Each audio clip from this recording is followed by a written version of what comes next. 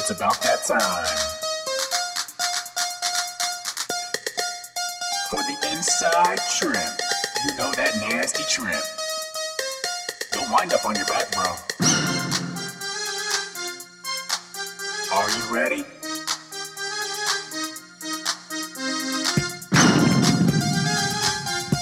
You better be ready, bro. Because you're about to get inside trim. And we're back. What's up, wrestling fans? Oh yes, we are definitely back. What's going on, wrestling fans? Hope you guys are all feeling good today. It's Super Bowl Sunday. This is the Inside Trip Wrestling Podcast. I am Brandon Olinger, alongside my partner in crime, Ben Watson. Don't line up on your back, bro. Man, I wasn't expecting that. Again, episode number 10 on Super Bowl Sunday. Follow us on Twitter at the Inside Trip 1. Where are we going to start out today, Ben? What's going on? It's Super Bowl Sunday, and it's beautiful outside. We should play a little backyard football later. Have you been outside? I have. Dude, it is glorious. It just makes me smile. You know, anytime, you're having a couple beers, it's like 12 o'clock on a Sunday, getting ready to go to a Super Bowl party tonight, about to talk some wrestling. I'm having a good time right now. You're hyped up, aren't you? I've got a sweet-looking mustache right now. I went out to that party last night, and like a couple people were like, "Oh, that's a cool mustache," and then like 8 of them told me I need to shave it. Yeah, you need to get rid of it. Yeah, It's starting to... it's curling up on the sides, and I like it. Do you? How long are you going to take it? As long as my wife keeps letting me give her mustache rides. Keep it legal. Barely All right. legal. So I think we can all agree it's been a crazy week in wrestling. A lot of stuff's gone on this week. A lot of interesting news. It's weird. I don't know if I'm just paying more attention to it this year or if this happens every year, but it just seems like every week over the last month there's been these non-wrestling, match-related news, but just interesting stuff that's been popping Drama. up. Yeah, drama, basically. Like literally, it's been a very dramatic season in terms of coaching changes, transfers, international stuff going on. Pat Downey goes freaking crazy on Twitter. I mean, there's so much more drama this year than I've seen in a long time. What is Pat's Downey issue? What? What is Pat Downey's issue? Dude, he's a nut. And he just, look, I'm not going to say anything to get myself in trouble. Look, the last thing we want is Pat Downey to not be a friend of the Inside Trip because we're going to get lit up on Twitter. So I'm Switzerland on this one, baby. I'm staying away. I mean, it's definitely entertaining. Yeah, it's entertaining, but dare I say, dude, wrestle a match? Yeah, I mean, look, I'm sure everybody's, been following Twitter and have read this. I think Flow Wrestling kind of put something out on it as well. It's been talked about by other podcasts this past week. But, I mean, the guy is off his rocker, it seems like. He's wrestled 4 matches this year. Yeah, and the thing is, he's a great wrestler, and he's got a really good chance of finishing high at the NCAA tournament.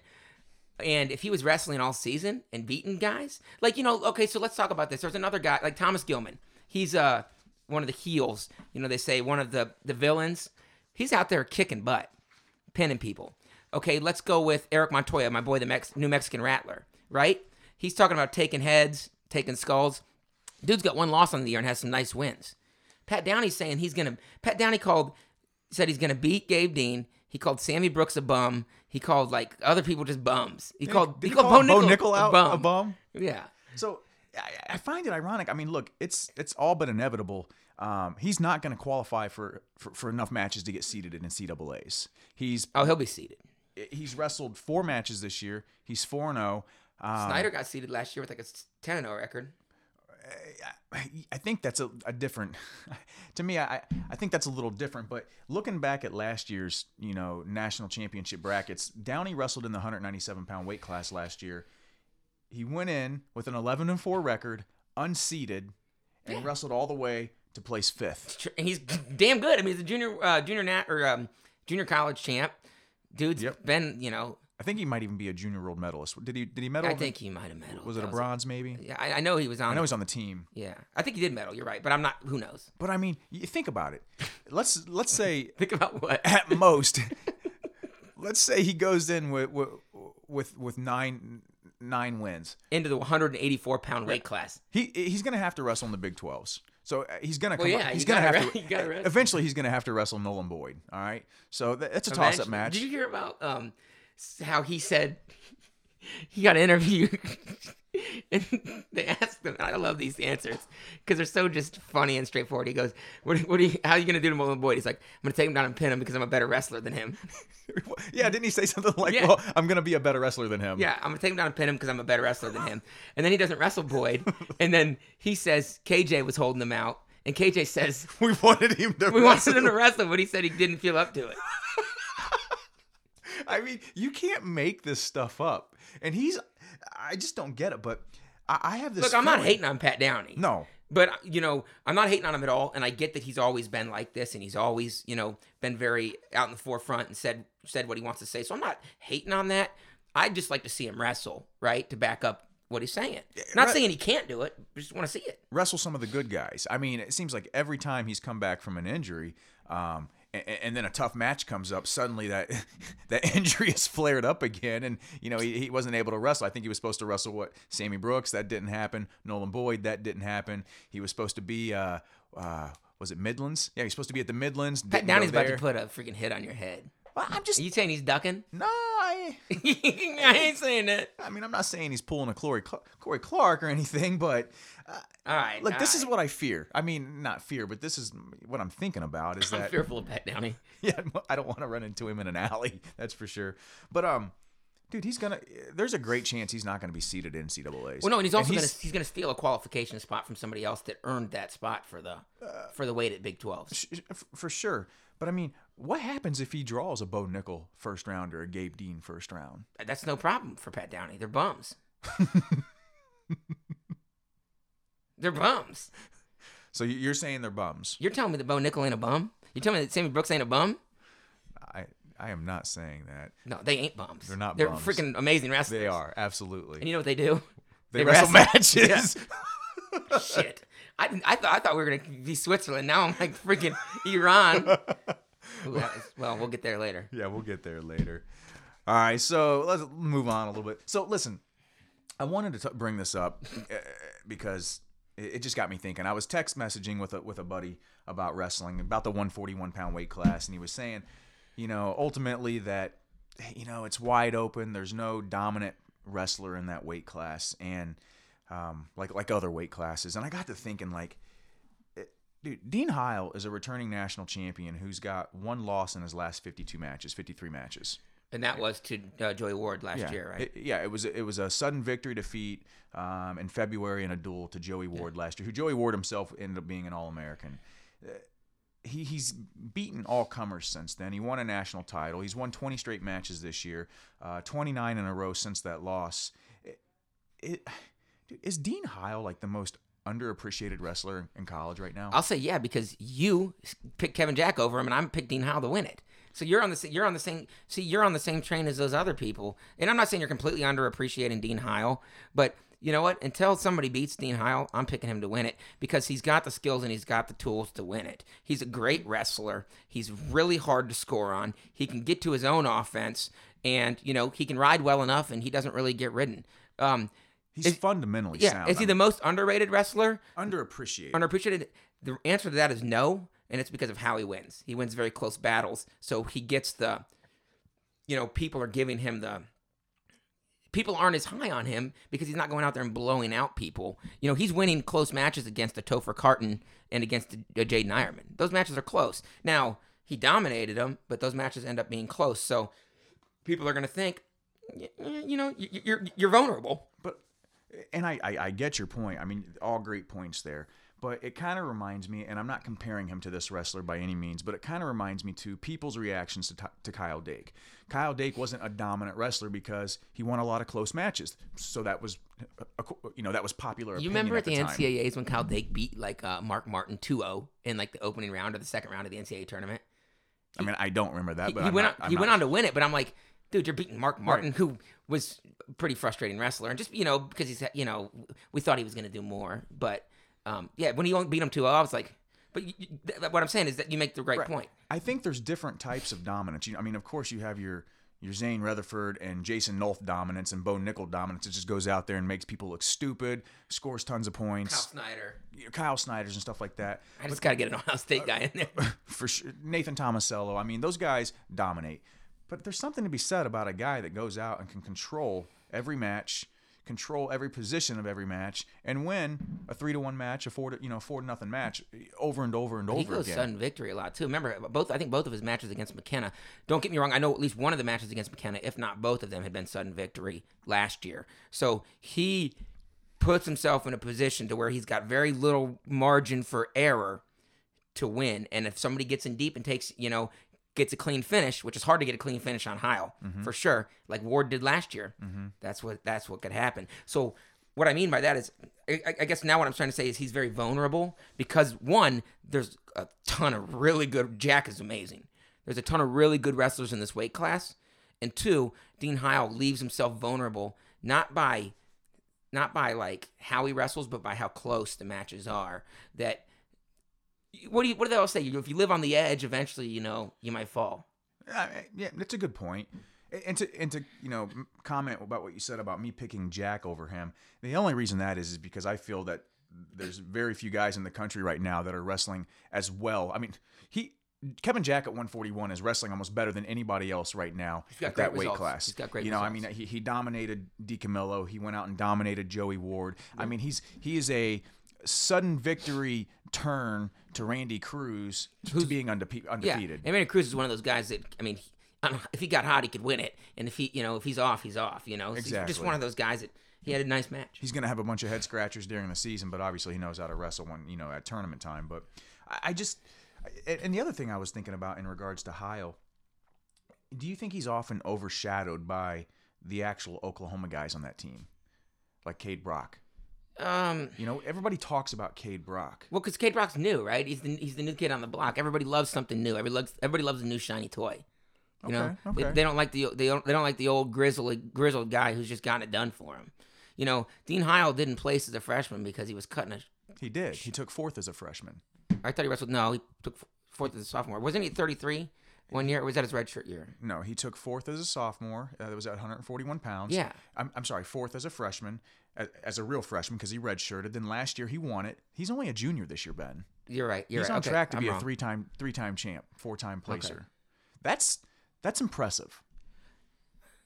I'm just trying to remember why I thought because Heil wrestled 33 at some point. No, he wrestled 41. No, he wrestled 33, maybe his redshirt year. Oh, it's maybe his redshirt freshman year, yeah. I'm just trying to remember why I thought that. Anyways, that's irrelevant to the conversation. Because when he was at 41 his freshman year, when he took fourth, he lost to Devin Carter for third and fourth. Correct. Now, I don't think I don't think that he's being overshadowed because of Oklahoma guys. Like I said, Cade Brock is just the new shiny toy. That makes sense. People are pumped about him, and his style is fun.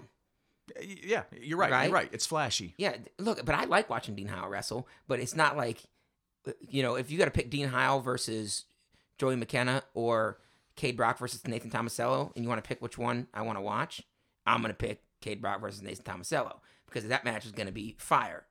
I don't want to watch Dean Heil beat Joey McKenna in overtime again, 2-1 or whatever. No, I'm picking up what you're putting down.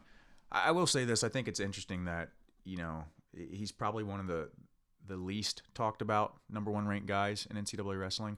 And when it's all said and done, if he continues on the trajectory that he's on, I mean, imagine if he took fourth as a freshman, then won it 3 times. He'd go down as one of the all-time greats at I didn't realize that, and I trust obviously your research, but I didn't realize that was the case. If he wins 3 titles, and placing fourth, I mean, being a 4-time player, he is a junior and he's already won a title. He definitely took fourth as a freshman. If he wins 3 titles and a fourth, but that's. Remember, in high school, he won 4. In his senior year, he beat a freshman in the finals 5-0. Okay. He beat, what's his face, from Lake, who's now wrestling for Eastern Michigan. Carson. Yeah, 5-0. It was a freshman. He's a senior. It's not like he was ever one of those guys that were just dominating even lesser opponents, but he was just controlling. Dake is a great example. Yeah, and obviously not comparing. Who are you texting with? To Dake. Just a buddy. Tell you later. You're not going to shout him out? Give him a shout out on the podcast. It was Adam in our fantasy league. I like Adam. Yeah, he made that trade where he traded Micah Jordan for Anthony Ashenault, and he said, was that a bad trade? And then he gave me his rationale where he said there's really no elite guy at 141. And, you know. That's a wash to me. I mean, I'd rather just keep the Buckeye on my team. Yeah. But, you know, Anthony Ashenault versus Micah Jordan. So, but it just, that text, his comment just got me thinking about that. But anyway, I thought I'd bring it up. So. Oh, yeah. They're not even in the same weight class. So anyway, other stuff that's gone on this week. You want to go, KJ? Yeah, go for it. All right. So obviously, as everybody knows by now, Kevin Jackson has decided to step down as the head wrestling coach at Iowa State at the end of the season. Oh, he made that decision? It wasn't forced upon him? Look, I'm only going by. Look, I'm a lawyer in a big corporation. I know how these work. I'm only going by what I read. You know, I don't want to report false news. Well, because I'm sure there's a confidentiality agreement that says, look, you're gonna resign and we're gonna pay you this money, and you're not gonna say that we just fired you. Well, they said they're gonna put him in another place in the athletic. He's going into administration. Yeah, he is. You know, Towboy. What? He's gonna be the Towboy. Oh, that's wrong, dude. That is wrong. I like KJ, but he did not do a good job as a coach. You know, I'm gonna agree with that. I think this last season I think he's shown that he gets some nice recruiting classes in, so it gets people's hopes up. But I think, what is he, 1-9 in duels this year? Oh, it's bad news, and don't even just go this year. If you compare, I don't want to speak out of turn. If you compare since he was there to the 10 years before he was there, whatever, you know, or however long he's been there, the finishes it's amazing how much higher they finished. The only time KJ finished was his the year after Kale. Yeah, his first year. And in fact, I would, you know, I haven't looked this up to confirm, but if I remember correctly, the majority of the national champs and All-Americans that he coached were recruited by Kale, right? I wouldn't doubt that. I mean, Zabriskie was a national champ. John Reeder was a national champ. They were both recruited by Kale. What about the Paulsons are gone? Yeah. Oh, yeah. And I think, did Varner win his fourth under KJ, or was that Kale? I don't know. I can't remember. So anyway, we talked at length, you know, a couple episodes ago, or maybe it was last episode, about the Pittsburgh opening, and now you got the Iowa State opening. I mean, the Iowa State is a big job. Both of those jobs are huge, right? In my opinion. But yeah, Iowa State. I mean, that's legendary lore. That's like coming out with your freaking robes on, you know, like. Cael Sanderson wrestled there. Did Cael Sanderson take over for Bobby Douglas? Yeah. But the same thing. Bobby Douglas was asked to retire. Yeah. They asked him to retire. So, and then they didn't pay Cael enough and he left. And we all are pissed about that. Thanks for bringing him to the Big Ten. Oh, man. We'll get to that later. Cael, take that spot back at Iowa State. Can you please go back to Iowa? Tit will donate. The Inside Trip will donate $100 a person if you can go back there. So, who do you think they should target in this coaching search? Well, everybody's saying Bono. I mean, look what he's doing at South Dakota State. I think that's the guy. I think that makes a lot of sense. And he's going to take it. You think so? Has he expressed interest? Have we heard? I don't know, but here's the thing. Say you are a loyal. I mean, that's where you wrestled in college. Mm-hmm. Imagine so say just in high school, right? Say you're a really great coach, Brandon, which you are, and you're coaching a pretty good team from around here, maybe like a one of our good high school teams, and then our alma mater's job comes open, you're not going to leave to go try to get it. And if it's a big job, you're going to. Same here. Yeah, I mean, it makes sense. Do you think he would want it? Yeah. Why wouldn't you want to be the head coach of a team that's won more titles than almost anybody in the world, or any team in the country? I think they're like third on the list of titles. Maybe I'm wrong. Or fourth. I know they're up there. Yeah. I mean, it's one of those things that makes so much sense that I don't expect to see it happen, though. I mean, I don't even know. What do you got then? I don't even know how to feel about it. But who would be some of the other? Well, David Taylor said he's not taking it. No, I mean that's not. And then remember I picked last week. I said David Taylor should take over Pitt. Or he's not interested in coaching right now. He said. Yeah, Pitt. That's dumb because Pitt's not a job that's going to come open all that often, and to have that type of pull. So Steve Bono's a great coach. All right, and this is just something that I think about when it comes to these coaching jobs coming open. He's a great coach, but we're getting farther and farther away from the time that he competed. Okay, so a lot of kids coming up these days aren't very familiar with some of the older guys, you know. And I'm just throwing it out here. Do you think that affects recruiting? Yeah, I think to an extent it does. But look what KJ's done. KJ's Bono competed after KJ, and Jackson brought in a ton of recruits. But Jackson had that experience at the coaching the international teams. You're right. Yeah, let's get these young guys in. Let's get Jordan Burroughs in. Right? You think JB would have an interest in coaching? Sure, I think so. But at the same Ben time, Askren maybe. Yeah, I mean, Askren's interesting. I'm sure he's a great coach, but Askren technically Askren, in which he knows, can't go in there and be like, all right, do this the way I do it. Like that doesn't work. Like sit to your butt, get taken down, and then do it. JB would be a fantastic coach too, and JB is kind of Kale-ish in terms of name, right? We didn't know how good of a coach Kale was. Turns out he's a pretty damn good coach. It's not that he's just bringing in good recruits. He's a damn good coach too. But you think a lot of people are going to Penn State because of Kale, right? Because of the name. I would think so. Iowa State all of a sudden, if put it this way, if they announced right now that Jordan Burroughs was the coach, you think those guys that are leaving aren't going to be all right? Oh, never mind. Can I get my money back? JB's gonna be like, I'm gonna give you half price. Yeah, I would think there's. I'll give you a 6-piece McNugget. I would think that there's a lot of people out there, a lot of wrestlers that would love to wrestle for a guy like Burroughs. Dude, I got a year of eligibility left, and I'm strapping my headgear on for Jordan Burroughs. Okay. We'll see how that goes. I'm in Pat Downey's weight class. What about the Paulsons are on staff out there right now. What about them? Yeah, I mean they're great coaches, but they're also part of a team that has just been awful. Mm-hmm. No, it's stale. You don't like stale. Yeah. You don't like when they basically hire the new coach. I do if they've earned it. Okay. I do say like Egham. Yeah, egg them. The team's not stale. But I know you didn't agree with the Roger Chandler choosing at Michigan State. I thought it was a terrible idea. Okay, so when Kale eventually steps down, I'm fine with them going internal. Mm-hmm. Okay, because it's a great.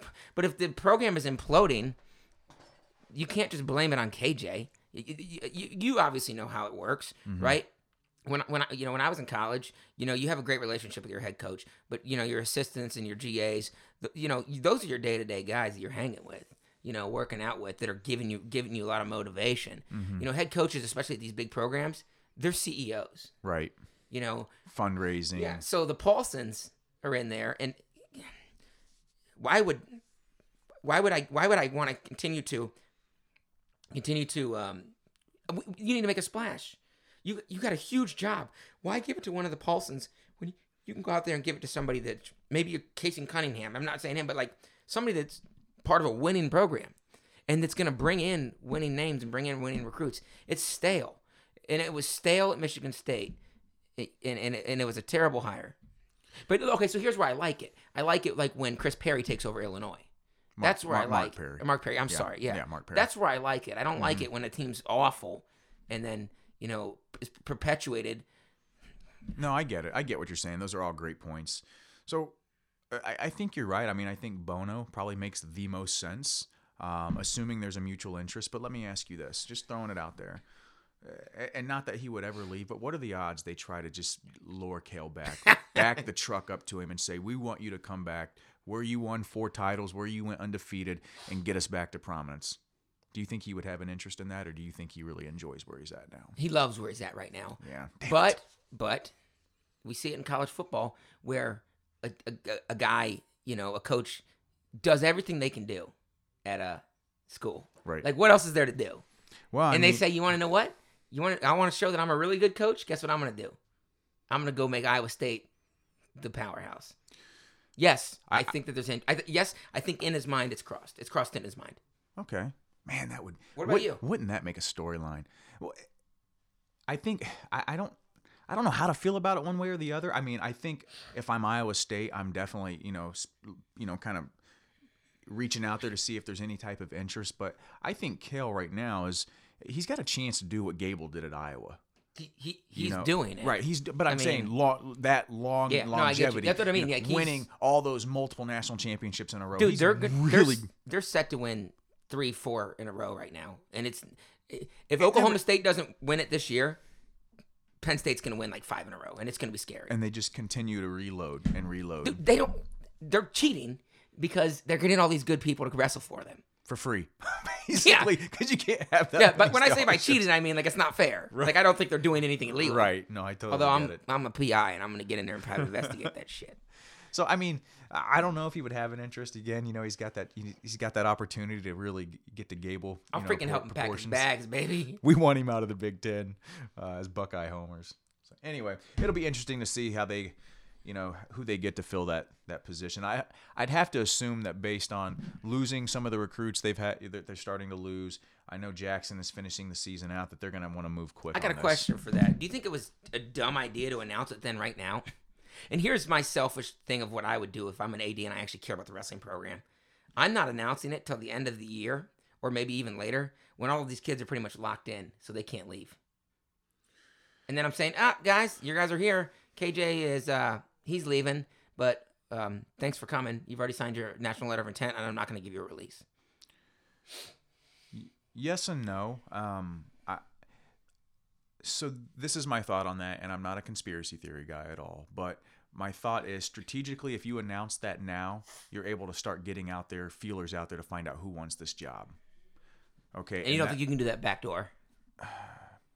Maybe. But what are the odds that stuff stays backdoor?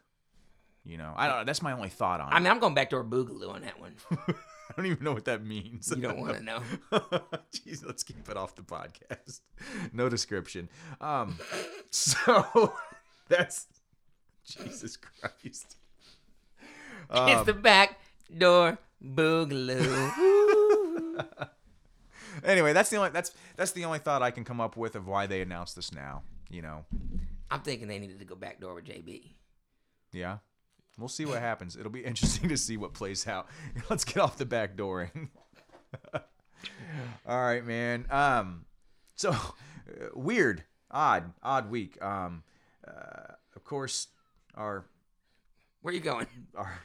Our glorious president is making the decisions that he's making. We're not going to go into that, but it's obviously ticked off Iran to the point to where they said, Americans, you're not going to come wrestle at the World Cup.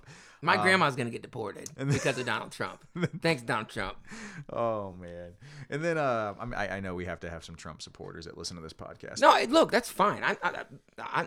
I'll make no bones about it. I don't have a problem with people that support Trump, but I have a problem with people that discriminate against my grandma who came over here from Guatemala legally years ago, who lives in a majority Mexican community in Arizona, and people are yelling at her to get out. That ain't right. But anyways, let's continue. I totally agree with that. That's just the ignorance that we live in. Yeah, and that has nothing to do with Trump. No, it's just how people are. But anyway, so Iran makes the decision, based on some stuff that have gone on, basically stating, hey, we're not going to issue visas to American wrestlers to compete in the World Cup. Everybody's up in arms about it. Well, they said that we needed some sort of not reciprocity, but some sort of reaction to. They said they would. Yeah, that they were going to reciprocate. Yes, reciprocation. And they did. But thankfully, 2 days after that, the decision has been reversed based off of a judge in Seattle that has, issued a block. She issued an injunction to the ruling. I believe that she issued an injunction indicating that it was unconstitutional for Trump's ban. Now or the executive order, the way of doing it was unconstitutional, right? Now, that's not, who knows if that's going to hold up or whatever. And it's not so much the judge doing that is what brought it back over, in my opinion. Granted, it's great and all, but I think that the real thing was it's wrestling and the UWW rallying around each other to get stuff done. And that's what wrestlers do best. We see something that happens, we're gonna try to fix it. In 2 days, we got them to reverse it. Mm-hmm. Remember when Cleveland State almost dropped its program? 16 days later, they had a program. Exactly. We do a great job of rallying around as a community. I'd like to see a little more proactiveness, but you know what? Right now, with where everybody is, the fact is we're reactive, but we're reactive really fast and really to a great point. That doesn't happen if nobody makes us think about it in the wrestling community. I promise you that. Blood Round got posted in the New York Times for that. Did you see that? That was awesome. That's pretty cool. In fact, I'm going to go on record as saying that because of BloodRoundWrestling.com, yep, we are back in the World Cup. Tommy Baranowski and Kevin Claunch, they did it. They did it. They did this for America. Yeah. Even though if Kevin Claunch calls Nathan Tomasello a turd one more time, him and I are going to have some stern talking to. Did he call? He calls Tomasello a turd. turd? He calls Baby Hercules a turd. What? Now, we're going to go offline with that. Yeah, I'm telling you. But no, how good Who is wins that? in a wrestling? Never mind. Who gets their tweet put in the New York Times about wrestling? That's sick. awesome. The tweet was pretty cool too. I Yeah. mean, it was actually in depth. Like deep. You know, I don't have it in front of me, but it was like since 1990, Iran and the United States have been able to keep politics out of wrestling until now, or something like that. Exactly. It was awesome. That was basically what it said. That was fantastic. Yeah. Kudos to them, man. And also, big props to them as well. They continue to keep letting us write some articles and putting it on their website, bloodroundwrestling.com. If you haven't checked it out, if any of our listeners don't check out that website, please go out there and check it out. There's some good stuff that gets posted out there from a lot of different people. Dude, I'm almost positive that like all of our listeners probably listen to them. You're right. First, yeah. And then when they have nothing else to do, they come over to us. Well, they need to be hitting up their website as well. So word up. All right, man. So the big marquee duel this week again featured Ohio State. I think I don't even know how to feel about this or what to say. You're sounding pretty lackadaisical there, bud. I'm sorry. Well, because I know you're fired up. I know you were really fired up. You had, you told me that you had a lot to say about that duel. So why don't we go ahead and we can just, this is what I'll say. Damn it, we were able to go 1 week last week without talking about Penn State. Now we got to talk about them again. Yeah, I hate it. The worst part about it is, man, I actually thought that the Buckeyes had a path to winning this duel. Narrow path, but they had a narrow path. Yeah, we always say that their margin for error is very thin in these duels. Much like it was against Iowa. But even if they didn't win the duel, I mean, I thought it would be much closer than what it was. How about competition? People battling. We won 3 matches, and the matches that we lost, it was more than we just got out wrestled. I mean, it was, if you gave me one word to describe it or sum it up, I hate to use this, but it's uninspiring. It was uninspiring. That's what I kept on saying that when we were at the duel. We went to the duel, and we'll talk about that, but it was an uninspiring duel in terms of the people that competed. I thought that some wrestled hard. I thought that some didn't wrestle as hard. I think that a lot of things, and the reason why I want to say it is uninspiring, but I'm not saying that our guys a lot of them did wrestle hard, but they just weren't ready. They weren't ready. It's like when you really train up your team and go out there and then realize how much far further behind you are than those guys. Yeah, because, you're right. A great point. I think some of the guys, and we can get into specifics in a bit, but some of the guys actually, wrestled well, wrestled hard, but it was poor match management that lost us some matches. And I'll use the 141-pound match as an example. And granted, Luke Pletcher is a freshman, but, in that match, he scores the first takedown. True freshman versus fifth-year senior. Exactly. He gets the first takedown. You think that was a takedown? They called it a takedown, and nobody challenged it. It's a takedown. Sure, I mean, sure. But didn't he give up an escape there as time ran out in the period? Yeah, I think that he gave up. Yeah, he gave him an escape with like 10, 15 seconds left. Like, do your best to freaking ride him out. Exactly. Absolutely. And so that changed the match. I mean, if you can ride him out, it kind of changes the dynamics of that match a little bit. Well, yeah. You want to talk about match management, and we'll get into this here in a minute. Miles Martin got taken down every period in the last 8 seconds. Are you kidding? Yeah. Every period, he got taken down in the last 8 seconds of the period. Lost 8-2. Imagine if you stem that off. What is it, 2-1? That's insane. Or 2-2. That's insane. Or whatever, That's a. Did you look that up? Track posted it in a final interview, and then so then I went back and looked it up. Yeah. That's a hell of a statistic. That really shows you. And we've seen this in the past. With him, giving up takedowns at the end of a period, giving up escapes at the end of the period.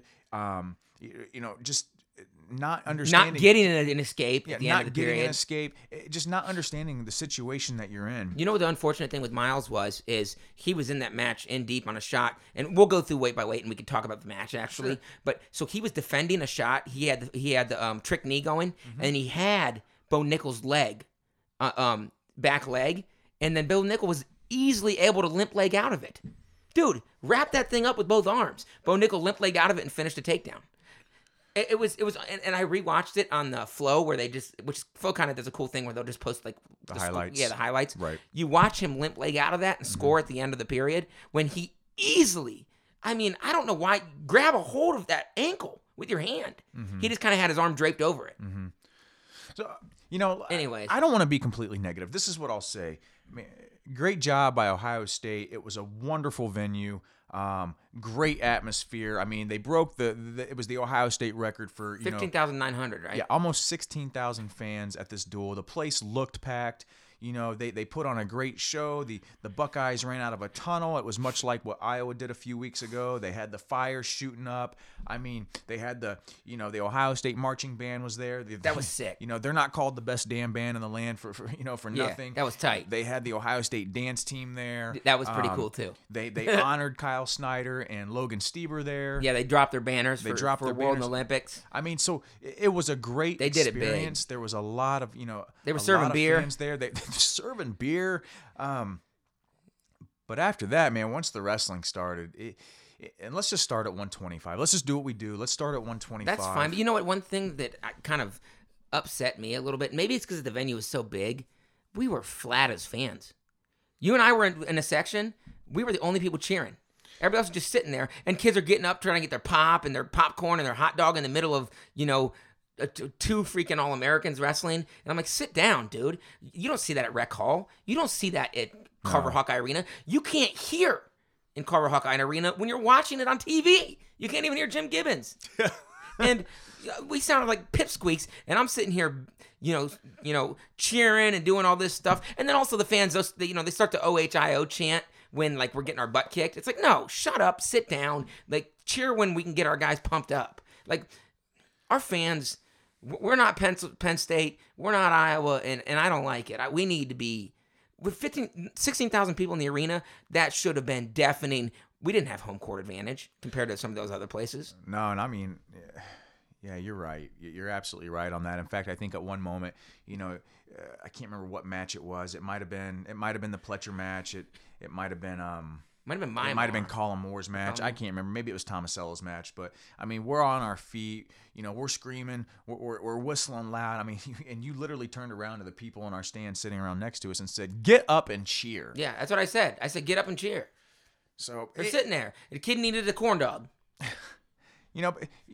That's not the fault of Ohio State. That's just the fans. That's Ohio fan base. I will say the Penn State fans that were there, they were loud. They were getting some chants going. They did. They had some. Where chants. is Bojo? Oh boy. I mean, they got those chants going. Yeah. But anyways, yeah, we can start it off at 125.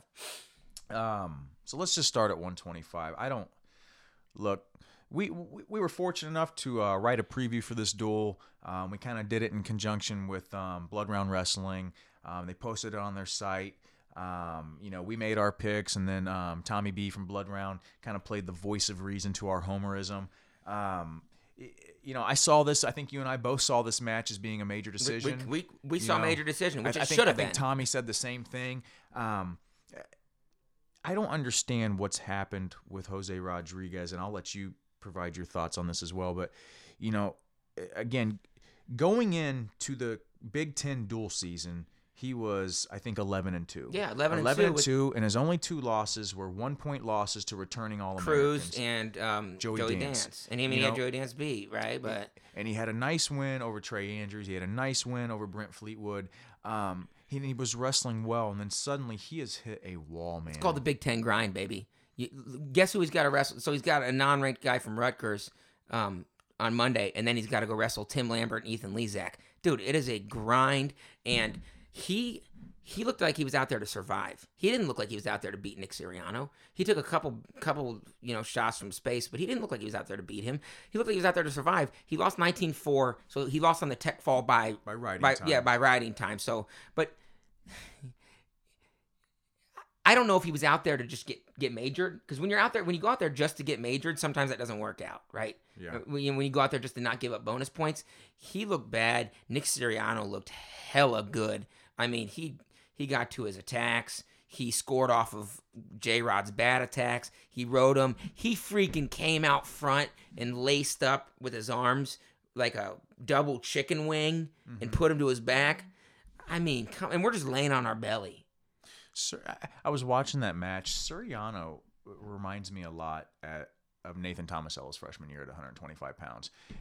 The pace, sure. He's constantly moving, he's constantly pressuring, constantly attacking. I think he probably rides a little better than Tomasello did. He did, but now, and he's also true Yeah, freshman. true versus freshman. Mason. You're right. I think Nato was probably a little bit better of a wrestler than him at this point, his true freshman year, but not much. Not by much. And maybe I'm being biased. And we probably are, but yeah, you're right, man. I mean, Suriano, I mean, he had one goal in mind, and that was to completely dominate that match. That was so much and fun. did. He was like, you know what? I got a major. I'm going to step out front, double chicken wing you, put you to your back. And shame on Ohio State for putting us in this position where we require a guy who's a very good wrestler who should wrestle 133 or wrestled 133 last year being our only option at 125. We don't have another backup, do we? We don't. And we're bringing in next year two guys that are like unheralded recruits from Wisconsin who like won titles. Undersized, yeah, too. won titles at 3 and 13. Those aren't the answer. What are we going to do next year? You're telling me you're going to force J-Rod to cut down again to 25 next year? That ain't going to work because it's not that he's not a good wrestler. It's just that, and you probably remember this a little bit from high school, and I certainly remember this from college. You know, when I was cutting to 25 towards the end of my career, I was a shell of myself in duels. In tournaments, I was fine. And a shell of myself in duels. Yeah, you know, I was listening to the Tommy Rollins and Ben Askren podcast, their latest episode, though. And Tommy Rollins is obviously privy to more information about the Buckeyes than we'll ever be. But one of the things he said, you know, Askren asked him, is it the weight cut? And Tommy said, you know, I mean, he's cutting weight, but he's not cutting any more than the average college wrestler. Yeah, I mean, nowadays people are cutting less weight. I think we can all agree that people are cutting less weight. And I think that Tommy may be generalizing there. That I think that he's probably cutting a little more than the average wrestler. Mm-hmm. But it's what I think you meant to really say is it's a manageable cut, and he's having trouble with it. I do think that there's some injury involved, but I think it's Big Ten grind, dude. And I think that I don't want to get into my specifics, but I mean, I called my mom one time and like was ready to quit because I was like 1-8. I was wrestling up a weight class at the start of the year because they had a guy that they thought could make 25, and he ended up not being able to make it. So I ended up going down to my natural weight and then having a pretty good end of the season and qualifying for the NCAA tournament. But I was like 1-8 at 133, and I called my mom, and I'm like, I don't want to do this anymore. And this ain't even Big Ten. This is Eastern League grind, you know. Mm-hmm. You know, I'm wrestling like Lock Havens and Edinburghs and stuff, and I'm like, I don't want to do this. Tough anymore. teams. Yeah, but I'm like, I don't want to do this anymore. This is not fun. Every time I step on the mat, I'm wrestling somebody that has better credentials than me. Mm-hmm. And I won a couple, but I lost a lot. And it is more than I can even describe. It is just, it plays with you mentally to the point where you're like, I'm not as good as I thought I was. Well, and that with J-Rod, that's kind of my biggest concern right now is that, you know, at the beginning of January, the guy was on a roll, looking really good, ranked 12th in the country. You know, we were all thinking, you know, Buckeye fans in general were thinking, hey, we've got an outside shot to get this kid on the podium when we hadn't, you know, weren't thinking about this before. But since then, I mean, he's had a horrible run, and I'm more worried about what it's doing. It is mental. If those two wrestled at Cliff Keen, say Penn State at Cliff Keen, we lose by 5. We lose by 5 if they wrestle at Cliff Keen. I'm not going to argue that, no. And then now, J-Rod's like, well, shit, I'm not, you know, I've just got to go out there and try to hold it to a major. That's what he's thinking now. Instead when we wrestled Joey Danson, he's like, I'm going to go out there and try to beat him. Right. And because you tell me, there's no way Nick Sirianno check falls Joey Dance. It ain't even a question. I hope whatever it is, they get it figured out. You know, J-Rod is a great wrestler. Yeah, I hope they get it figured out. It's, you know, there's still a lot of season left. Anything can happen. We'll see where it ends up at. But he's taking one for the team, cutting that weight. All right, what's your thoughts on 33? Well, Nathan Tomasello and George Carpenter? Yeah, I mean, I think we called it being a pin because we were, you know, obviously a little homerism, but we know that Tomasello is not a huge pinner. Doesn't have a pin on the season yet. Yeah, I mean, he got Carpenter in a cradle, wasn't able to turn him. He did what he did. He got 2 attacks from the single leg and from the high crotch. I thought he was going to get a pin from his high crotch to a Turk. Mm-hmm. You know, that's what I wrote, which we've seen done before. But you saw every time he got in on a high crotch, Carpenter just bellied out. He said, yeah, I'm done. You know what Carpenter did? He played the game. He played the game. He said, I guarantee they had penciled in 5 there. You know, at least, right? Penn State penciled in 5 to 6 there. Or Penn State probably penciled 6 in. So when they get 5, hey, you know, George Carpenter, he's got 1 win on the season, man. And I'm not knocking the guy. The guy's wrestling for a Big Ten team starting, you know. So, but Tomasello does what it does. I got nothing else to say about that. It doesn't give me any. I don't got anything. Right. Unfortunately, you know, for fans watching the match, that was the the highlight for us, and we didn't have another highlight for a long time after that. Well, and our fans probably thought that was the greatest thing since sliced bread because they don't know shit about college wrestling. Don't be so harsh. Well, not like the .net crew, and but there's a lot of people there that like. Oh, so we were sitting next to a little kid, and I'm like pumping him up, getting him excited, telling him like all this stuff. They don't know that stuff. They're just there to eat their corn dogs, man. That's not all Ohio State fans. No, the people that are listening to our podcast aren't like that. We've got a good Ohio State has a pretty good fan base, but I get the point that you're trying to make. Sorry, that was a little. That's harsh. I know you're fired up about this. Yeah. One of the most anticipated matches for us, at least, was at 141 pounds. Two kids from Latrobe, Pennsylvania. They've kind of got a history with each other. Luke Pletcher taking on Jimmy Gulabon. Pletcher being the freshman, wrestling up at a weight, filling in. Obviously, since Keyshawn Hayes was injured, Gulabon, was an All-American a couple of years ago at 133 pounds. Been very inconsistent since then. Do you remember what he took? Was it a 7/8? No, I think it was a 5th. Oh, I think he took a 5. That doesn't surprise me. Yeah, I think he took a 5. This was a toss-up match. I'll be honest. It was a toss-up match, but I really thought that Pletcher had a chance to win this, and he did. He had a chance to win this. I favored him in that match, and it wasn't just – I swear. All right, so Tommy B, even agreed with us. I don't think it was a homer pick. I thought based on what I've seen this year – I mean, Pletcher had beaten guys like Kyle Springer from Eastern Michigan, who Jimmy'd lost to. Right. And I know Jimmy's kind of on a run because he beat Topher Carton, who Pletcher already beat. But I favored Pletcher in this match, just based on what I've seen this year. I favored him, even though I think Jimmy's pretty damn good. I like Jimmy. Absolutely. I mean, there was two things that determined the outcome of this match. One, we gave up an escape at the end of the first period. And two, when we took bottom, Jimmy did what Jimmy does. Well, we got out first when we got taken down. Oh, that's right. We got taken down, and then he was able to lace up that leg, Let's which talk he does. about this real quick, because when he took down, you and I looked at each other, and we said, Jimmy's going to just lay on him. He's going to lace that leg and lay on him. And we got out, and you and I are like, all right, we're going to win this match. Then we get taken down, and then Jimmy did what he did. It's stalling, but it is what it is, because you know what? It's like grabbing the ankle, but without your hand. You're using you're figure fouring it with your legs. I mean, it's 100% stalling, but I'm not mad at him for doing it because it's within the rules to be fine. Yep. He's completely parallel, lacing the leg. We just couldn't get out there, and we got up to our feet a couple times. He kind of just drug us back down, but that match can be flipped 100%. 100, don't you think? Oh, I agree completely. I mean, when you lose that off of again, giving up that escape at the end of the first period, and then just, ultimately it was a riding time point that got the victory for him. Problem is, though, he got to our legs a couple times. One, we fought off, didn't give up a takedown. Then he got his outside single, his high C, and took us down. We didn't get to his legs. That was one time. Yeah, and that's a good point. That's what I was going to say, is that the only thing that really concerned me watching that match was I'm not sure that Pletcher even took a legitimate shot. He tried. I really do think he tried. I just think that he didn't. He didn't. His setups weren't working. We never touched his leg. No, correct. We hit him in a steamer overtie shove right for a quick takedown.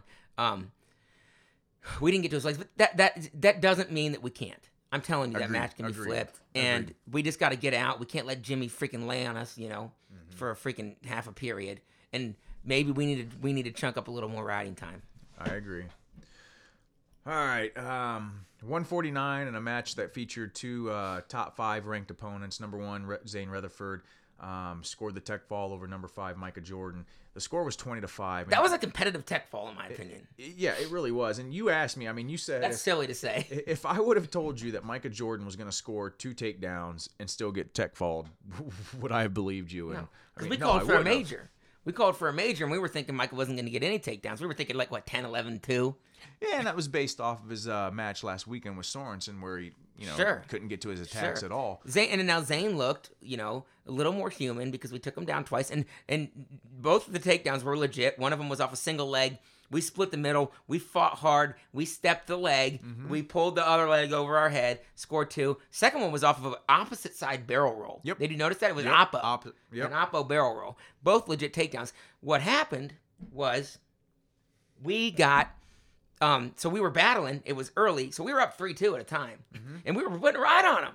We had 50 seconds of riding time. Yeah. And Mike was doing that little backside Jordan trip on him. Yep. And then he gets out, and then Zane gets in on our leg, and we funk out of that, and then we're neutral, and the crowd is actually getting into it there. Good job. And then he gets we shoot a bad shot because we shoot that low level stuff. Zane hits a short drag to our side, and we get around, and we try to Granby. Yeah, and we got caught on our back. If we give up 2 there, okay, it's a different match. We gave up 6, and then the match was over. Yep. Right? If we give up 2 there, we're down by 3 or 2. 3 or 2. If we give up 6 there now, and then he blew it open, and then he turned us one more time, and then he started taking us down at will. It cannot be flipped. Nobody's beating Zane Rutherford this year, but the match can be much closer if we wrestle a little less smarter, a little smarter. But that's not what I care about. My thought is, can Micah get to the finals to see him, or can we might end up seeing him? Let's pray for the 5th or we want the 6th seed, right? 6th seed. Yeah, I mean, I don't even think I have anything else to add on that. Sorry to take that. No, all great points. I mean, and we got ridden. I mean, and that's kind of to be expected. I mean, we know Micah Jordan struggles on bottom. I think it was great. It was a great sign that he was able to take Rutherford down twice because we were concerned. We were concerned after the Iowa match when really Micah couldn't get to any offense against Sorensen, which we thought he might be able to do. But to be able to go out there and score 2 takedowns on Zane Rutherford, I think legitimate takedowns. And you made a great point on this. I mean, really, you have to understand who you're wrestling, what their abilities are, and what the situation is in the match. And I don't think that Granby was probably the best thing to do at the time because Zane Rutherford is a guy that can stop you in that Granby. He's known for putting people on his back, and you really got to protect that. You got to protect your back against him because give up the takedown. Give up the takedown because you're still in the match if you give up the takedown. Yes, absolutely. Because once you end up on your back with Rutherford, that's when the match gets blown wide open. You know what somebody once told me? Don't wind up on your back, bro. That's exactly right. Don't wind up on your back, bro. So yeah, I don't know, man. I'm still high on Michael. We had a conversation on the way back, and I'm not calling you out, but you said you think it would be a pretty big upset for him to beat a guy like Kalika or Mays. I think that's what you said, and I said it would be an upset, but I think it could be done. So tell me about that. My reasoning behind that, and it's not a knock on Micah. I mean, I would love to see Micah in the finals, and I think he can be there in the finals. But for him to beat, a guy like Kalika or a guy like Mays, Mays is a 2-time All-American. Kalika took 3rd last year. And Mays is a guy that took 4th. He took 4th. Took 4th. Mays is the guy that's hard to train for, right? He's got a different style. He does. Kalika's more of like a Sorensen style. Kalika has the ability to wrestle in all 3 positions and wrestle well in all 3 positions. Mays is kind of a lot like Micah, but some of the things that he does, he just does it a little better. My biggest concern with Micah is, I'm not sure if I totally agree with you on that he does it a lot of times. And that's fine. My biggest concern with Micah is just the fact that he struggles on bottom, man. He struggles greatly on bottom. Sure. And as he's shown in this match. Against really good guys. Really good guys. Mays ain't riding him. I don't think Mays rides anybody. But yeah, and Kalika might. But I'm not saying he can't beat them. When he's wrestling them, I'm going to believe he can beat them. I'm going to be rooting for him to beat them. I just think at this point, yes, it would be deemed an upset at this point. It would definitely be deemed especially an upset. by rankings. Yeah, it would be deemed an upset, but I think he can do it. Agreed. I'm not going to disagree with that. All right. So let's see here. I want to check one other thing. Never mind. Can't figure out what I was looking for here. So anyway, at 157 pounds, unfortunately, we had to send a backup out there. Was it Mike DiCarlo? Anthony DiCarlo. I'm sorry. Went out there.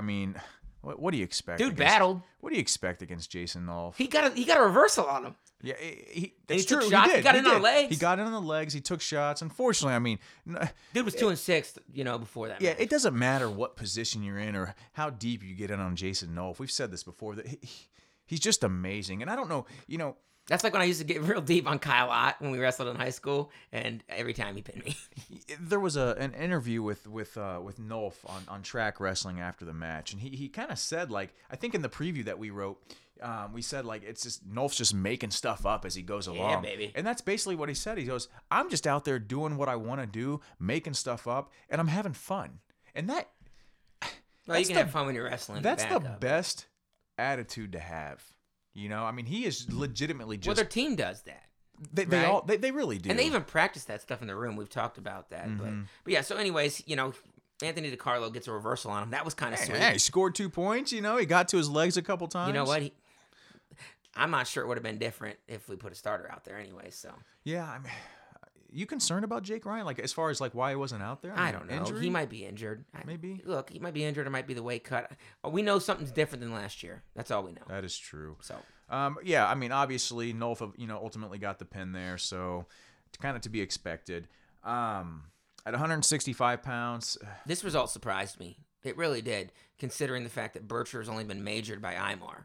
Yeah. And he wrestled. Now, like I said, close losses don't equal wins. But he Right. wrestled Zeke really close. He wrestled Daniel Lewis to a decision. That's And he correct. wrestled the dude from Michigan State who's really hammer on top. Hughes, I think it's Hughes, yeah. To a 5-4 match. And he lost in overtime to a pretty decent guy from Cornell.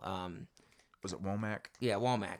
So I was thinking, and I really do think that statistics would have bared out my decision that it would have been a decision match. It just wasn't. He looked really flat. Major decision, right? Yeah, 11-1. 11-1. Getting turned. I mean, Yeah, I mean, Vincenzo went out there. I mean, obviously, the entire Penn State team, for the most part, they went out there ready to battle. And I mean, the great thing about that team is that they are just always looking to score and score and score and put it on opponents. they just love to wrestle. They do. And I mean, it is what it is.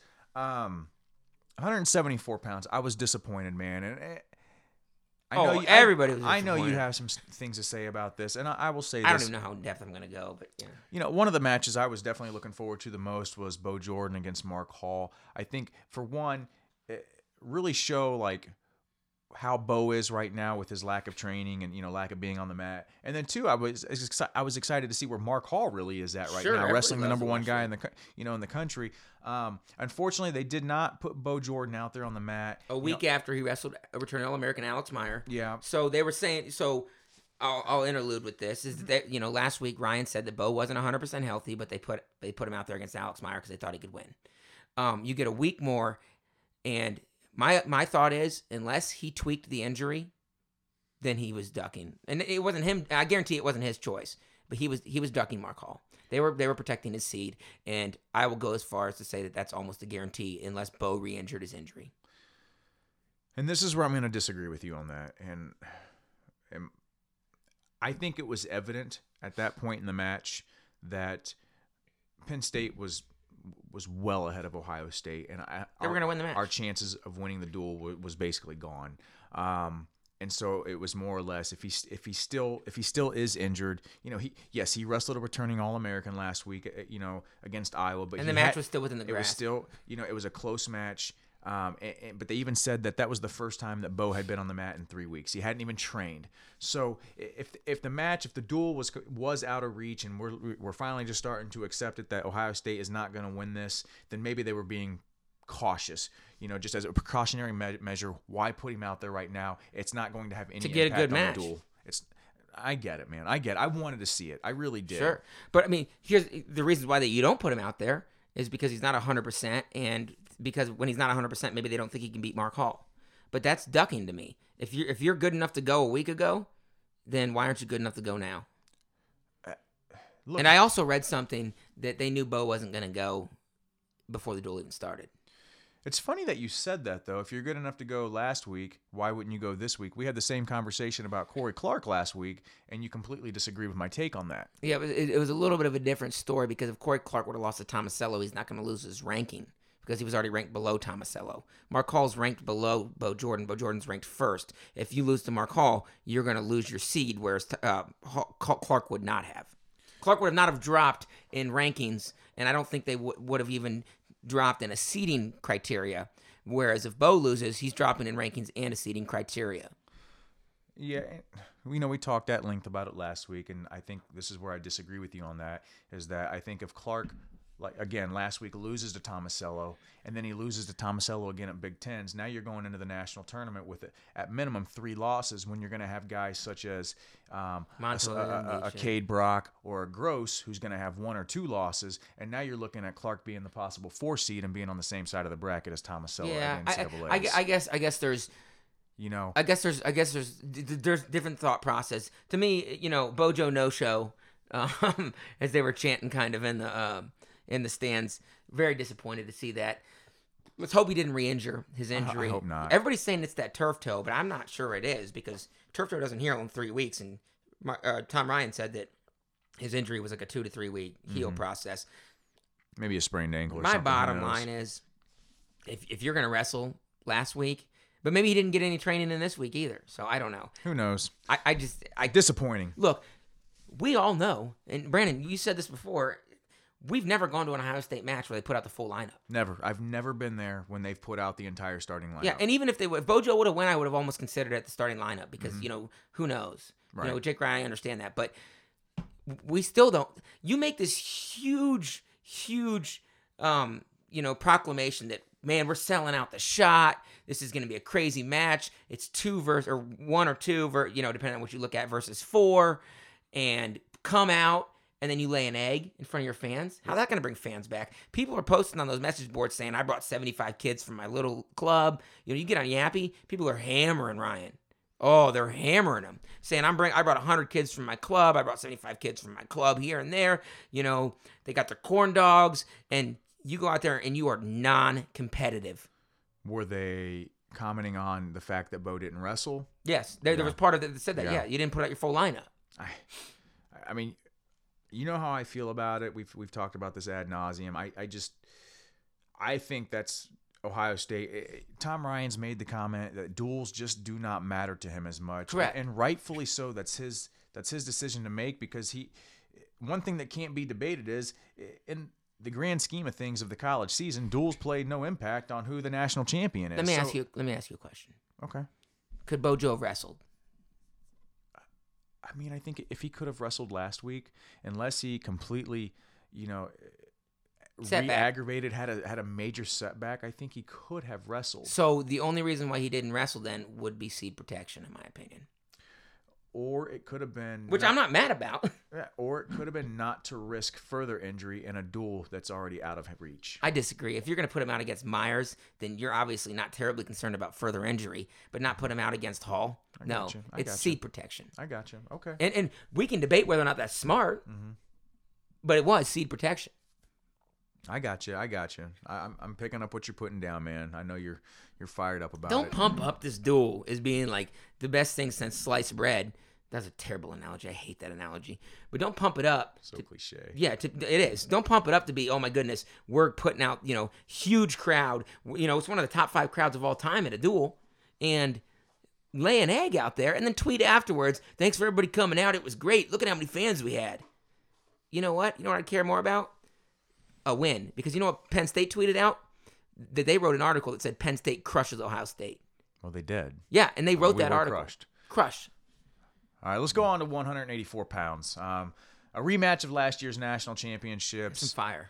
Bo Nickel taking on Miles Martin. Look, I don't think anybody can debate this. Aside from Gabe Dean, nobody has wrestled better than Bo Nickel in the 184-pound weight class this season. And, Miles Martin has had his struggles recently, albeit his struggles have been... Pat Downey will debate you. Albeit his struggles have been to guys that are, the top-ranked guys in that weight class. The lowest-ranked guy... Good guys. I'm sorry. Go ahead. The lowest guy was Jack Deco that he lost to, and that's returning All-American. Yeah. Go ahead, Ben. Take us away on this one. I know you have a lot of thoughts on this match. Miles Martin can win this match. People were on Twitter afterwards saying that there's no way that this match can be flipped. It can be flipped. Anytime you get taken down in the last 8 seconds each period, and the match is 8-2. God, that's a hell of a stat, yeah, man. And we were in on legs a couple different times. We were in on legs off. Dude, this reshot that he hit. Oh, yeah. Off the whistle, or, earlier in the match, this reshot he hit, leg in the air. You finished that. Okay, we're looking good. We got in on a double leg, deep, and Bo Nickel does a gator roll, or what is it called, a monkey roll. Bo Nickel just does a monkey roll, like old school freestyle stuff. We got into scramble positions with Nickel. Why are we trying to out-scramble Nickel? Yeah, and I don't think the majority of wrestlers are not going to out-scramble Bo Nickel. Yeah. I mean, that's where he makes his money. But if you go back and watch it, you just watch those highlights on Flow. Seriously, you can, for free, everybody go out there and watch the match. It's a 2-minute clip. We get in deep. We get the leg. If we can figure out how to score there, great. We get in deep on a double leg. Another shot we get in deep on. and we just get monkey rolled and get scored on. And on top, we get a little cocky trying to do something, and Bo Nickel reverses us. All things that are fixable, and if you don't give up takedowns at the end of those periods, guess what? We're in that match. We can win that match. I'm telling you, freaking Miles Martin can beat Bo Nickel based on what I saw. I really do believe it. I mean, he's beat him before, obviously. Nickel, owns the overall record. 4-1 in college. I mean, 4-1 in college. And I don't even think I think before that, I don't think Martin ever beat him before that either. No, I think they're all pretty close. But Miles Martin has proven that he can hang and he can beat with Bo Nickel. But you're absolutely right. Again, God, I'm blown away by that statistic that he gave up a takedown at the end of each period. I mean, that completely changes the outcome of the match, or at least the situation of the match. No, it completely changes the outcome of it. Maybe only give up one of those. Different story. Here it is. If you want to read the top little piece of it. It literally, it's just, you can't do that. Match management. Yeah, well, yeah, we said that before. We said that earlier that there were multiple matches in this match where the Ohio State wrestlers just did not manage the situation very well. But that is stuff that can be coached. That is stuff that can be coached and corrected, so that is a bright spot. What's worse than getting taken down with 7 seconds left or giving an escape up with 7 seconds left? As coaches, that infuriates me. Or giving up a takedown on the edge. And Miles fought off takedowns from Bo, too. And he was in on his own. Yeah. I mean, yeah. I mean, if you want me to answer your question, I hate when people get pinned with 7 or 8 seconds left. Yeah. Period. Yeah. So based off of what, now that you've kind of heard me talk about it after I've rewatched it, and your visual of it, I know at the match, which it's hard to digest a lot of stuff when you're watching it live. It really is. Do you think Miles Martin can beat Bo Nickel? I think he can beat Bo Nickel. I don't think the odds are in his favor. Right now, the odds are not. I mean, going Hunger Games. They're wrestling at different levels right now, and I think a lot of it. Again, I think a lot of it's mental. With Bo Nickel, yeah. I mean, I think with the other guys, there was a little horsepower issue, and some of his losses at Midlands. Maybe he wasn't on a peak training schedule at the time. Sure. But I think that, and Miles Martin, he took down Sammy Brooks. He can score on these dudes. I think that he's got a good shot of All-American. I think, I think he does too. He hasn't lost to a slouch this year. There's been no match that he's lost to that you would say, wow, why would he lose that match? Agreed. I completely agree with you. So, I'm still looking for him to All-American this year. I think he's got a great chance to. I think, obviously you just said the same thing. But you hear people say that, like, Miles Martin isn't wrestling very well this year. Okay, he's not wrestling elite. What was his record going into nationals? He lost 6 year? matches. He went in there with 6 losses, and he's got 6 right now. But granted, remember, most of his matches he wrestled last year, or at least half, were redshirt. So he wasn't wrestling the schedule that we were, that he's wrestling now. He's going through the grind. Tell me one match he's lost to besides the one of the Gabe Dean one that can't be flipped. I can't think. He was of pretty one. darn close with Zavatsky. Yeah, he was very close with Zavatsky. Close with Dekow. Close with Brooks. Close with. Was it Renda? Renda beat him up a little bit. Yeah. I mean, look, it is what it is. It doesn't matter what you do during the regular season. I guess you can have going to NCAAs with 10 losses. All you got to do is win your last 5 matches to be a national champion. So, boom. We'll see what happens. 197 pounds, number 4, Colin Moore. Wins by decision over number 9, Matt McCutcheon.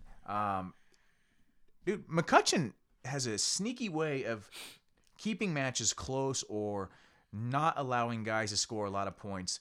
But Colin Moore looked damn good on his offense in that match. He looked good, but I was disappointed by the outcome. I was never... Here's the thing. McCutcheon took Moore down twice off of Moore's shots with some funk. But I was never concerned that Moore wouldn't be able to win the match. I knew Moore was going to win it the entire time. Moore rode him out. Like, Moore did what you're supposed to do. You take a guy down with 30 seconds left, you ride him. Ride him out. You don't let him get out. 9-6, I was disappointed. I thought it could have been worse. And it could have been worse because McCutcheon didn't take him down off his own shots, off McCutcheon's shots. It could have been worse if Moore finishes those rather than getting one of them was like a single leg and then Moore does that little limp leg spin around. The other one, dive through the leg. Moore hit his patented trip. Dude, he's hitting that arm drag trip again. He also hit a double. That double leg was so sick. nasty. Yeah, dude. Colin Moore is legit. Look, McCutcheon wrestled. Moore beat McCutcheon worse than Farr did. That's true. So, I mean, and I'm not saying that transitives to anything, but I was a little disappointed because I thought it could have really been like a 9-3 match. I mean, I really Farr beat us way more than 15-7. McCutcheon. Yeah. I thought that could be more like a 9-3 match. I don't see, absent some random crap happening, McCutcheon ever beating Colin Moore. I agree with that. Colin Moore has been such a He's raw. unexpected, pleasant surprise for the Buckeyes. I mean, I think we knew there was potential there, but for him to be this good so soon, and the fact that he is still raw. I mean, he's still got a lot to learn. Once he develops his mat game to go along with his on his feet, he's going to be very, very good. I said it a couple podcasts ago. I think he's going to win 2 titles. You think so? Yeah. Oh, I'd love to see it. I think Absolutely he can. Love to see it. So. All right, heavyweight, man. Last match of the bout. Number 1 versus number 3. Number one versus number 3. I mean, Neville's wrestled Conor Medbury a week or two ago and lost 4-3, and it was a close 4-3 match. Kyle Snyder goes out there and scores 9 takedowns? Yeah, it was 19-9. Neville's, I think, all of his points were off escapes. Yeah. 9 takedowns, hit him in a lot of low levels. Remember when he hit that high crotch quick pop up? Yep. That was beautiful. I mean, so that's an above the ankle. That's above the above the knee attack too. So he's got these against a big guy. He's got above the knee high crotches. He's got low level singles. He's just a goer. 19-9, and it could have been worse. It definitely could have been. Snyder was kind of trying to go for his 3/4 Nelson pin and stuff. He was trying to score points to make it not look, or score team points. If Snyder just wanted to play the take him down, let it up game, it could have been way worse. Even maybe potentially a tech fall. I mean, what else can you say about him? I truly think we're watching. I mean, he's obviously one of the best wrestlers in the world right now. He's an animal. It really, yeah. I mean, to go out there and dominate the number 3 guy in the country like that, amazing. I hope fans really, really understand or appreciate what they're getting to watch with Kyle Snyder and are actually paying attention, because, I mean, the sad reality of it is eventually he's not going to be there anymore. So enjoy it while you can. Get out and see him. Watch his matches on television. He's a once in a generation type. Once in a lifetime. Yeah, I mean, we got Chase Singletary, who's going to come in, and he's probably going to be a 3-time All-American, maybe, or something like that. Who knows, right? I mean, maybe who nothing. knows? But that's what people are thinking. Basically, he's number 1 ranked 220. He's not going to be Kyle Snyder. I mean, we are legitimately watching the best guy in the world at his weight class right now. It's fun. I mean, it's just a lot of fun to get to see. So yeah, there you have it. Though Buckeyes, they unfortunately they took a beating at the hands of Penn State. I think Penn State is really starting to show that they are, one of the top teams, if not the top team in the country, and probably at this point, the odds-on favorite to win that national championship. As a Buckeye homer, I'm not counting them out. Anything can happen. Brackets get busted. We'll have to wait and see how it plays out. That's right, man. So Ohio State, they're wrestling actually tomorrow, aren't they? Yeah, we got a makeup duel that was canceled due to weather against Rutgers tomorrow at Columbus. There's a couple interesting matches there. Not to go too in depth to it. I think that Nathan Tomasello is going to wrestle Scott Delvecchio, who's been in and out of the rankings. I don't see NATO having an issue there. But one that I really think is going to be interesting to kind of pinpoint where Luke Pletcher's at is he's going to be wrestling returning 2-time All-American Anthony Ashnault. Yeah, and returning Big Ten champ. Yep. I think that should be a great match. I mean, obviously Ashnault's the favorite. I would have liked to have seen Pletcher going into that match with a win over Golubon, but this is what I'm looking for. I think the mistakes that Pletcher made in the match against Golubon are very, very, very correctable. So I want to see how he responds and wrestles Ashnault on Monday. Yeah, and Golubon kept it close with Ashnault when they wrestled. Is this the signature win that Pletcher gets? Because he needs, he's still waiting on the signature when he's beating top 20 guys, but he's not beating anybody in the top 8. Here's my thoughts on that. Yeah, I think Pletcher can hang with Ashnault on the feet, okay? And he's got to score a takedown. When he's on bottom, if you let Ashnault get your wrist, he has that nasty cross wrist tilt, and if he locks it up, I mean, that's when he scores you're gonna wind up on your back. Yeah, you're gonna wind up on your back, and that's when he breaks matches open. So he's gonna have to figure something out on bottom. He's got to get out from bottom, and he's got to score a takedown on his feet. Try to keep the match close. We'll see what happens. Yeah, I think I'm gonna pick Ashnault to win, but I think Pletcher. He's favored. Some point, Pletcher's gonna get a signature win over a top 8 guy before going to nationals. I really do. I do feel it. Another decent match I think is going to happen is Miles Martin versus Nicholas Gravina. Gravina now he is He's not a returning All-American, but he's not bad. And I think this is a win this is one of the types of wins that I think Miles is going to win, and I think it's going to be convincing because it's going to be similar to the Emery Parker win or the win against the guy from Binghamton where he's teching top 20 guys, or in major and top 20 guys. Now he's got Nicholas Gravina, who I don't know much about. Brandon, do you know? I know he's in the rankings. Yeah, so he's ranked 13th right now. I believe that would be according to Intermat. Gravina actually wrestled Gabe Dean earlier in the season.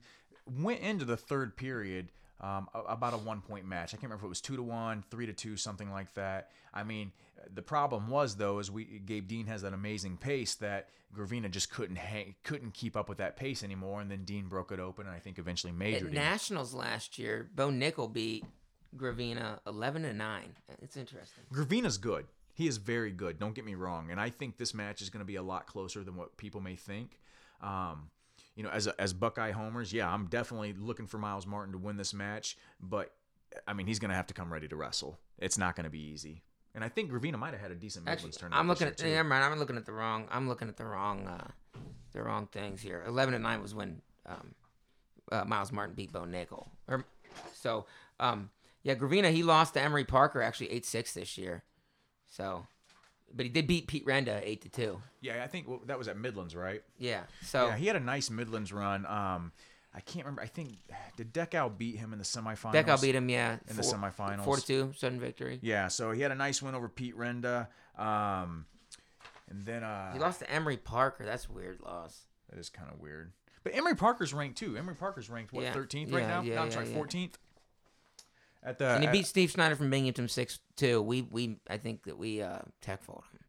So and Snyder's pretty good. I think he's ranked top 15. Top 15. Give me Miles Martin in this one, and it might be a major. We've seen that. I'd like to see it. He needs it. He really needs it at this point. So that's Monday night. Great Big Ten matchup in Columbus. I hope we get some fans out there to watch it. We'll definitely be there to kind of cheer on the Buckeyes. I don't know, man. What else you got? Not much, man. I think that's probably a good place to stop unless you want to keep going. I don't have a whole lot else to say. Man, I'm pissed we had to talk about Penn State again. Yeah, hey, you know what? All right, Penn State fans, we get it. You guys are great. We respect your team. Blah, blah, blah. Don't be like Iowa fans. I'm just kidding. I'm kidding. All right, did I already ask you who I thought you were going to win Super Bowl today? Yeah, Patriots are going to win, picking the Patriots? Yeah. I'm kind of rooting for Atlanta. I'm tired I'm of rooting seeing for him the Patriots to win. I hate Tom Brady. He's a cheater.